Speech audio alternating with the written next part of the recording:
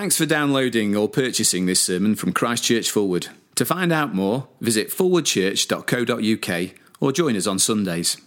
Genesis chapter 18, verses 1 to 15.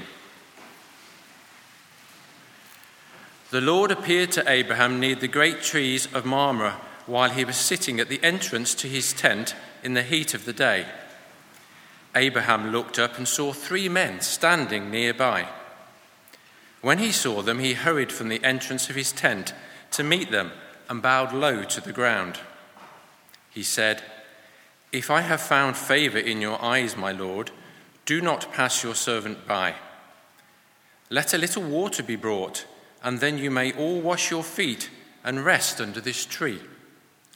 Let me get you something to eat so that you can be refreshed and then go on your way, now that you have come to your servant."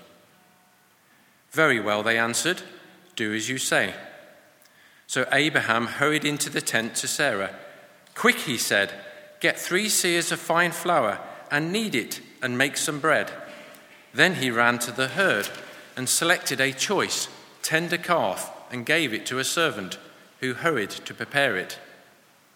He then brought some curds and milk and the calf that had been prepared and set those before them.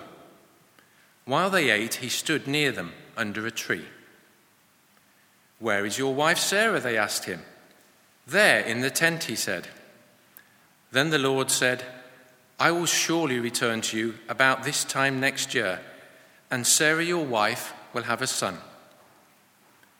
Now Sarah was listening at the entrance to the tent, which was behind him. Abraham and Sarah were already old and well advanced in years, and Sarah was past the age of childbearing. So Sarah laughed to herself as she thought, "After I am worn out and my master is old, will I now have this pleasure?" Then the Lord said to Abraham, "Why did Sarah laugh and say, 'Will I really have a child now that I am old?' Is anything too hard for the Lord? I will return to you at the appointed time next year, and Sarah will have a son." Sarah was afraid, so she lied and said, "I did not laugh." But he said, "Yes, you did laugh." This evening's second reading is from Romans 9, verses 16 to 18, and can be found on page 1136.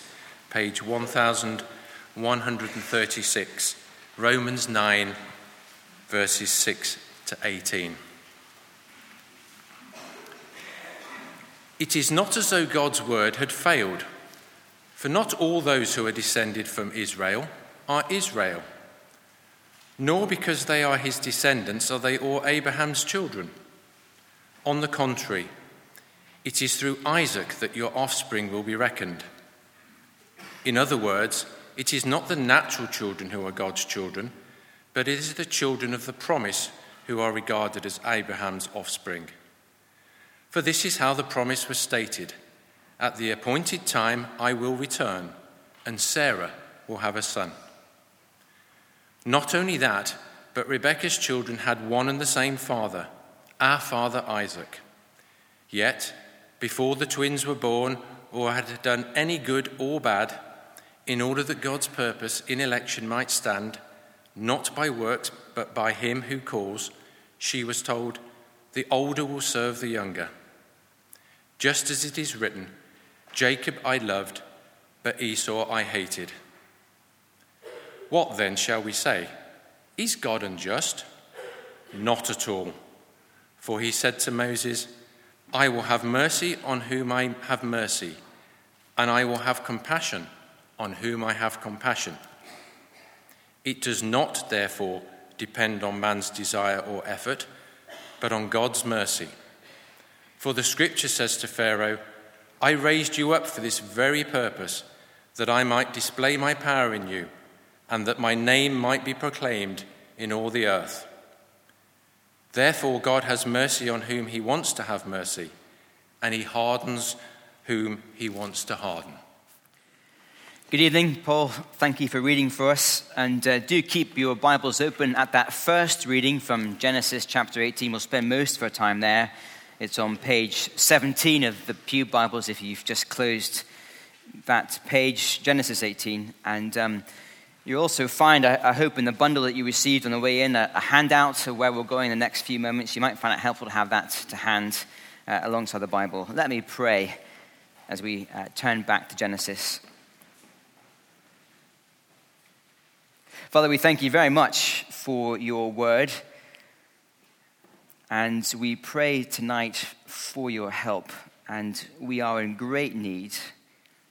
We ask that you would help us to believe what you have written for us, and not just to believe, but would you please help us to so believe that we are transformed, that our lives are maybe different tonight as a result of what we see. Please, would your Spirit work amongst us through your word. Help me to preach faithfully, and for us all to listen carefully. I pray this in Jesus' name. Amen. When I was a student, I had a good friend. Let's call him Jack. We both studied engineering, and so we had many hours of lectures together. And over the 4 years, we became very good friends. I did my best over those 4 years to explain to him something of what I believed as a Christian, to show why knowing Christ was such good news. But during those 4 years, my friend Jack, he didn't once show a flicker of interest in Jesus. I gave him a copy of Mark's Gospel at one point. He managed to read one paragraph. That was all he could manage before he gave up. It wasn't that he was rude. He just thought it was all very funny. I used to invite him along to various Christian Union talks during Events Week, and his default response was, maybe I'll see you at CU. He thought that was hilarious. Of course, he never came. I prayed for him. Other Christians I knew prayed for him.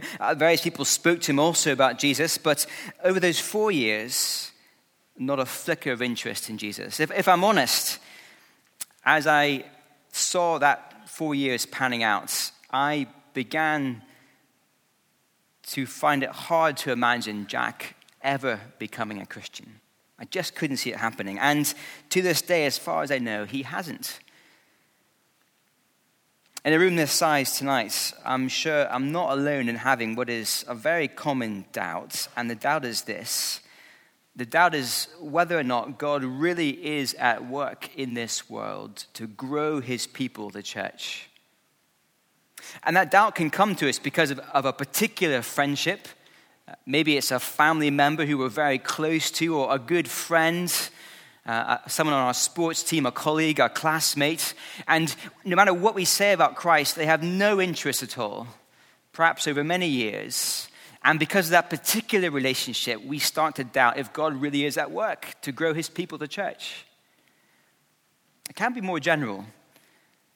It's wonderful to be here tonight. 300-400 people gathered here tonight, but just a drop in the ocean compared to the thousands who are not here in our neighborhood, on the campus around us.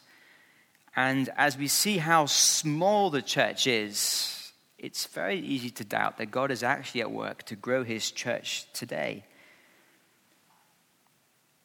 Tonight, Genesis 18 speaks into that doubt with words of great hope and certainty. If you've been coming these last few weeks over this term, you'll know that we've been looking at the story of Abraham and Sarah. They are an old and childless couple. And you might be thinking, well, hang on a minute. What does an old childless couple who lived over 3,000 years ago have to do with my friend Jack, who won't become a Christian? What's the connection? And the answer is, it has everything to do with my friend Jack. You see, this old couple, Abraham and Sarah, we've been seeing how God had made a promise to them that they would have children, and their children would become the beginnings of a great nation through whom God would bless them and the world. And as we trace that promise through the Bible, we discover it is a gospel promise, for it points us forward to the great people that is the church today.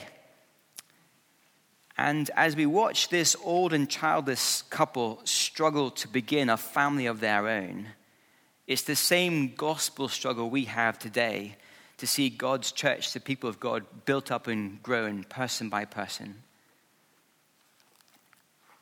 And so for those who doubt that God really is at work in the world today to grow his people, tonight is great encouragement. We'll see God's gospel promises will advance, but first, only according to his timing.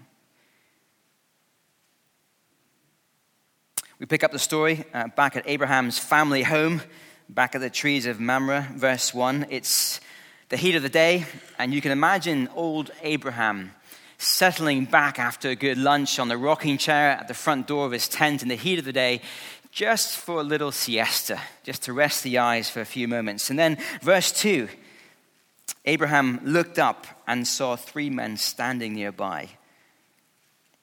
There's no indication that Abraham had any idea who these men were.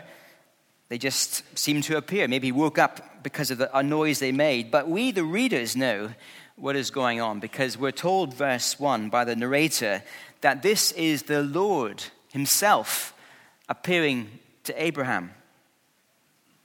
Very likely, I think, that 2 of the 3 are angels. That certainly fits with what happens in chapter 19, and we'll see that in a few weeks' time. And so I think very likely that the 3rd member of this group is, in fact, the Lord himself, somehow taking on the form of a man, visible to Abraham.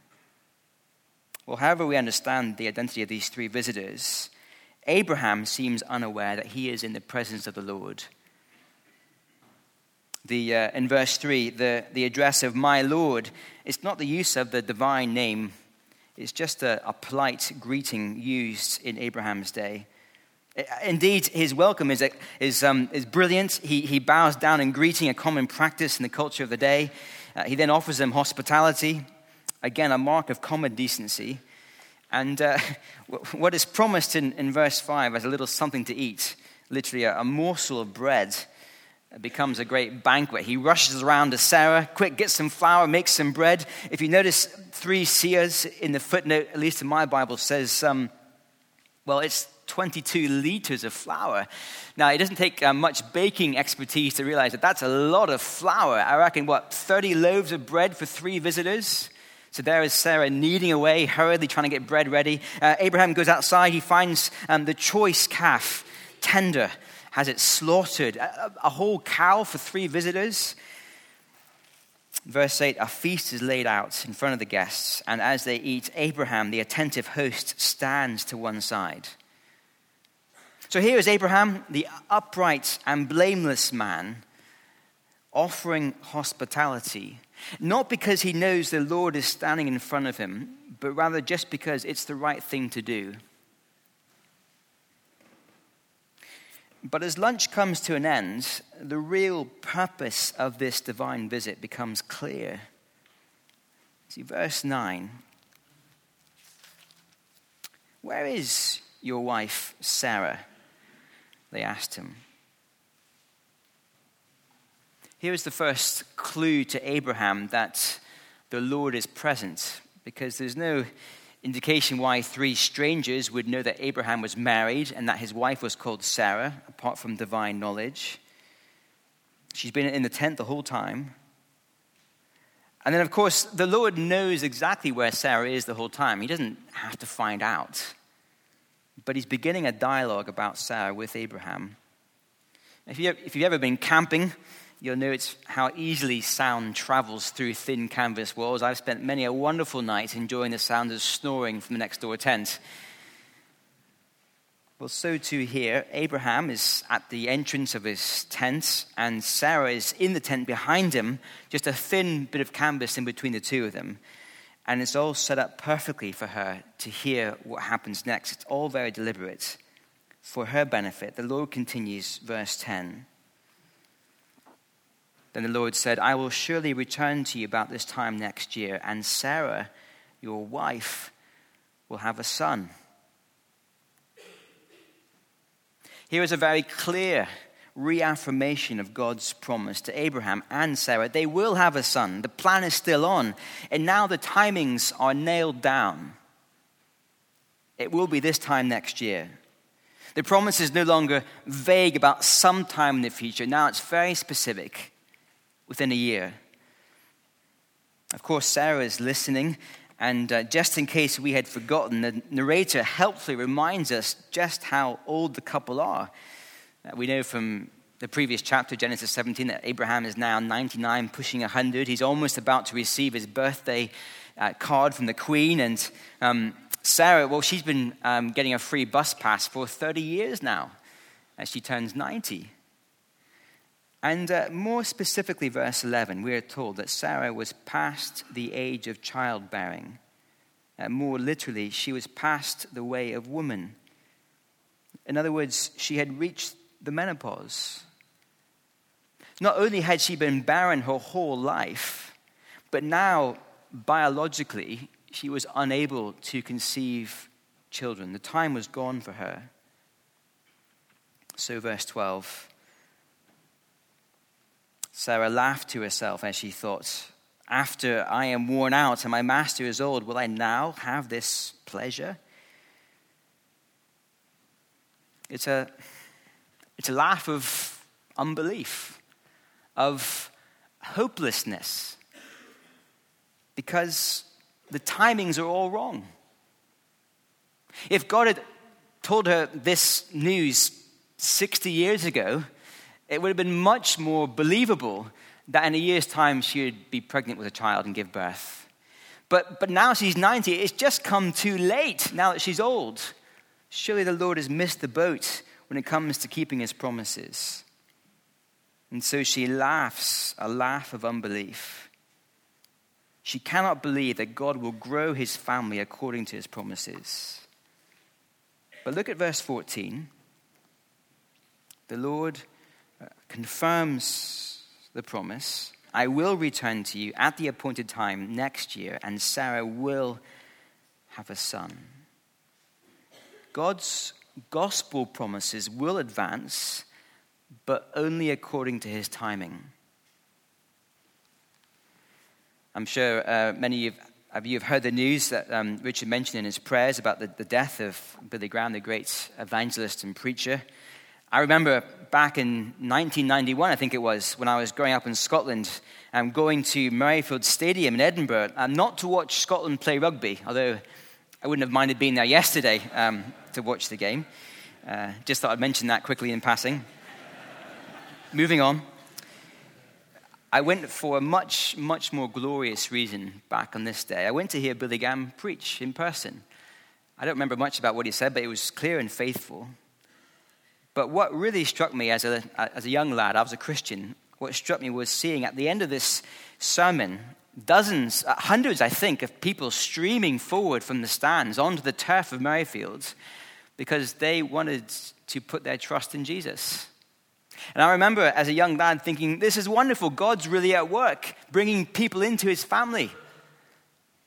And of course, when God works the timing that way, it's much easier to believe he's working out his gospel promises in the world today. When a simple sermon is preached faithfully and then almost instantly people respond in their dozens, the timing works well.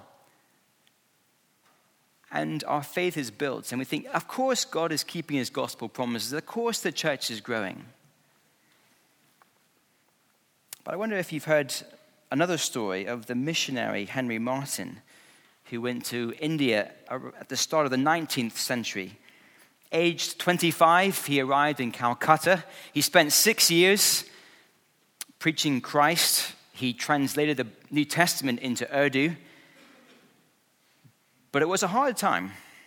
It was in many ways apparently a fruitless 6-year ministry. The stadiums were certainly not filled with people flocking to hear about Jesus. And after 6 years, he got a terrible fever, and he was so ill he had to return home. But on the way back, somewhere in modern-day Turkey, he died of his fever, and strangers who did not know him buried him in a common grave. And we can imagine, can't we, Henry Martyn on his deathbed as he dies of fever, thinking back to his zeal and passion to serve the Lord, trying to grow God's family with the good news of Christ in India, thinking that was a waste of time, pointless. Imagine his friends, his family, laughing a laugh of irony and hopelessness and despair, bitterness even, thinking the Lord's not at work to grow his kingdom around the world. Of course, if you know how the story continues, after his death, there was remarkable fruit, amazing fruit. You see, Martin's translation of the New Testament became the catalyst for many thousands, if not millions, of people in that area to turn and trust in Christ over the coming decades. And God did grow his people, but it came at his timing and in his way. The big application for us tonight is do not lose heart. Even when God's timing seems all wrong and nothing is happening, God will advance his gospel promises to grow his people. Just worth being clear that God hasn't made specific promises to us today about specific people. And that can be very hard. I've told you about my friend Jack at uni, who I care about deeply. I can imagine many students here tonight who have been asking friends to come to events week these last few weeks, and no one's come, and it's hard. There'll be people here tonight who have loved ones, family members, and we've wept over their rejection of Christ, longing that they become Christians. And it's hard because the Lord hasn't made specific promises to us about specific people. Thinking of this nation, it's very sad to see how the numbers of people coming to church, actively professing faith in Christ, seems to be dwindling. It's heartbreaking. We long that the church grows, but we don't have a specific promise that in this nation, in this time, we'll see growth. But when it comes to the general gospel promise that God will grow his church into a great people, a great multitude made up of many nations, on that great gospel promise, we can be utterly confident that he will advance his gospel. He will grow his church. There will be many, many people from many nations present as they trust in Christ, but it will happen according to his timing. And so don't lose heart, even when God's timing seems all wrong. I want to just think about Abraham for a moment. We've seen that he's been a very good host in his hospitality, a great example. He's to be commended for his hospitality. And yet, he seems to have failed to do one very important thing. I wonder if you'd noticed it. He hasn't told Sarah about the timings. Back in Genesis 17, verse 21, the Lord told Abraham that within a year Sarah would have a child. Now, this is huge news to a couple who've been trying for a family for 70 years? To find out it's going to be next year. You expect Abraham to come running back to Sarah saying, Sarah, you never guess what? It's going to be next year that the longed-for son arrives. But here in Genesis 18, Sarah has no idea about the great news because Abraham hasn't told her. And it takes a divine visitor to rock up at the tent to tell Sarah the gospel promise. Abraham hasn't done it. And I think this is a symptom of Abraham's struggle to believe. We know throughout this whole account that Abraham's faith goes up and down like a yo-yo. He's not a man who has his faith always sorted. And whilst he is, I think, believing God's promise, he hasn't believed it enough to say to his hurting wife, it's going to be next year. And when we lack confidence in God's gospel promises, so often we stop passing on the good news of his gospel plan to other people. I think Genesis 18 is here to help us have brilliant confidence in God's gospel promises to grow his people. And so we should be a people who, unlike Abraham, are quick to pass on the news to other people, to not waver in doubt, but to encourage our fellow Christians to be bold, to go out into our courses, our classmates, our colleagues, our sports teams, and to speak confidently of Christ, confident he will grow his people. if we are aware of Christians who are wavering in their doubts, concerned about the state of the church, wondering if it's worth being involved in mission, telling people about Jesus, we should be the first there to encourage them. God's gospel promises will advance. He will keep his word. Trust them, believe them. God's gospel promises will advance, but only according to his timing. That's our first point tonight. There may be some here tonight wondering why God's timing is often so surprising. Why did he wait so many years for the distressed Sarah before he gave her the good news that it will be next year? And that takes us to our second point. God's gospel promises will advance, but second, only according to his power. Look at verse 13. Then the Lord said to Abraham, "Why did Sarah laugh and say, 'Will I really have a child now that I am old?' Is anything too hard for the Lord?" Just as an aside, it's worth noting that it takes divine power to even know what Sarah was thinking. Her laugh was a private laugh. She, verse 12, thought to herself. And yet the Lord knows exactly what's on her mind.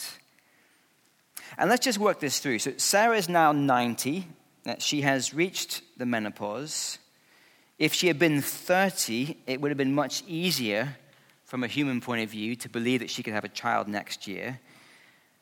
But the Lord has waited until she's 90 to then say, it'll be next year. Why wait 60 years?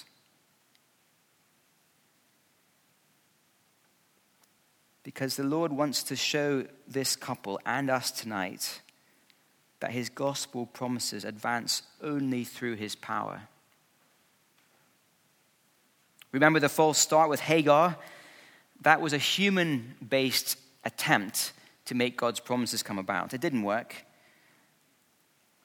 And so now, at least part of the reason why God is choosing to use a 90-year-old barren woman as the start of the family of God who will bless the whole world is that forevermore people will look at the story of Sarah and say that could only have happened through God's power. It could not have been a coincidence or human effort. It had to be God's power that made a barren woman pregnant at the age of 90. Our second reading from Romans 9. Do flick back to that briefly if you can. It's on page 1136 in the Pew Bibles. 1136. Romans 9. There's lots going on in this chapter that we won't have time to think about at all tonight. But part of what Paul is grappling with is the question of how the people of God will grow. And in Romans 9, verse 9, he quotes a verse from Genesis 18. In fact, two verses, 10 and 14. At the appointed time I will return, and Sarah will have a son. His point is that the true people of God only come into existence because of God's promise. And then later on in verse 16, as he draws a number of various things together, his crucial conclusion is there in verse 16. Do you see it? He says, "It does not therefore depend on man's desire or effort, but on God's mercy." And in verse 17, and on God's power. God grows his people according to his mercy and power, and not our desire or effort. And so back in Genesis 18, the barren and helpless Sarah illustrates this perfectly. There was nothing she could do to start a family. She was helpless. No amount of human desire or effort could start this gospel family. Only God's mercy and power. And that is the big application for us tonight. God's gospel promise will advance, but only according to his power. So trust in him alone.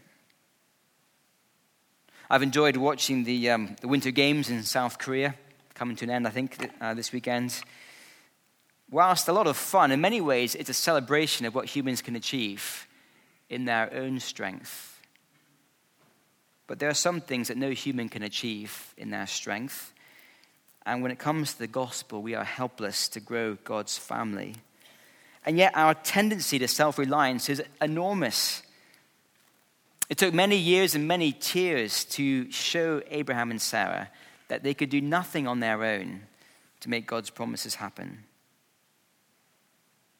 And thinking about us today, perhaps it's one of the reasons why so often it feels like gospel growth in this country is so slow and small. If imagine if every conversation we had with a friend or a family member about Jesus resulted in an instant profession of faith on our friend's behalf, or if every time I stood up to preach, hundreds and hundreds of people came flocking to the front to become Christians, I know in my own heart I'll become proud and conceited, thinking that it was something to do with me and the way that I was preaching or the way we were speaking to our friends. There is a warning here about the danger of human self-reliance.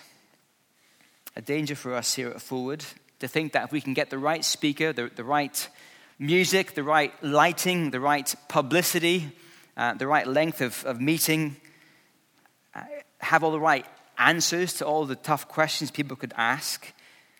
If we do all the right things on our own, then we can somehow add people to God's family through our own wisdom and skill. We'll know if we're falling into that temptation by whether we pray or not. But God will not allow us to become self-reliant. And just as he waited until Sarah was 90, so he may well wait until we are thoroughly desperate before he powerfully works among us. But alongside the warning, there's also great comfort. Nothing is too hard for the Lord. If he can make a 90-year-old barren woman give birth to a son, then he can make even the hardest of hearts and the most defiant atheist into a firm believer in the Lord and part of God's family. With man it is impossible, but not with the Lord. And so Sarah has it wrong when she laughs her laugh of bitter unbelief. Nothing is impossible for the Lord. She must have realized that she was in the presence of the Lord because she becomes fearful at her laugh, and she follows one sin with another as she lies about her laughing. But there is no hiding from the Lord, as we've seen. He knows our hearts. And yet this whole mysterious encounter as the Lord appears somehow amongst the camp of Abraham, it's all been arranged for Sarah's benefit. The Lord understands our hearts. He knows our struggle to believe his gospel promises, particularly when timing is hard. He gets how difficult it is for us. And so he's kind and gracious to Sarah, turning up to boost her wavering faith that she might stand on this gospel promise. The Lord is kind. He understands our struggles. He knows that his timings can often be hard and baffling. The conversation comes to a rather sudden end. Verse 15, Sarah lied and said, "I did not laugh," but he said, "Yes, you did laugh." And that is it. The final word in the conversation.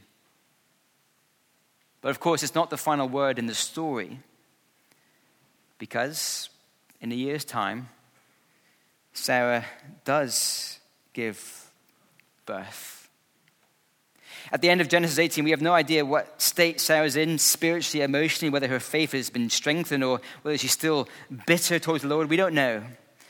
But we do know a baby arrives a year later, and in Genesis 21, verse 6, after Isaac is born, which means he laughs, in verse 6, Sarah says, "God has brought me laughter."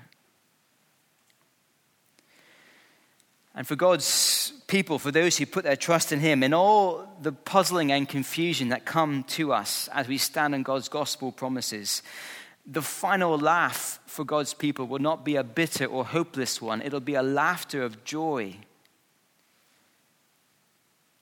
Joy at what the Lord has done, according to his timing, and through his great power. Let's pray.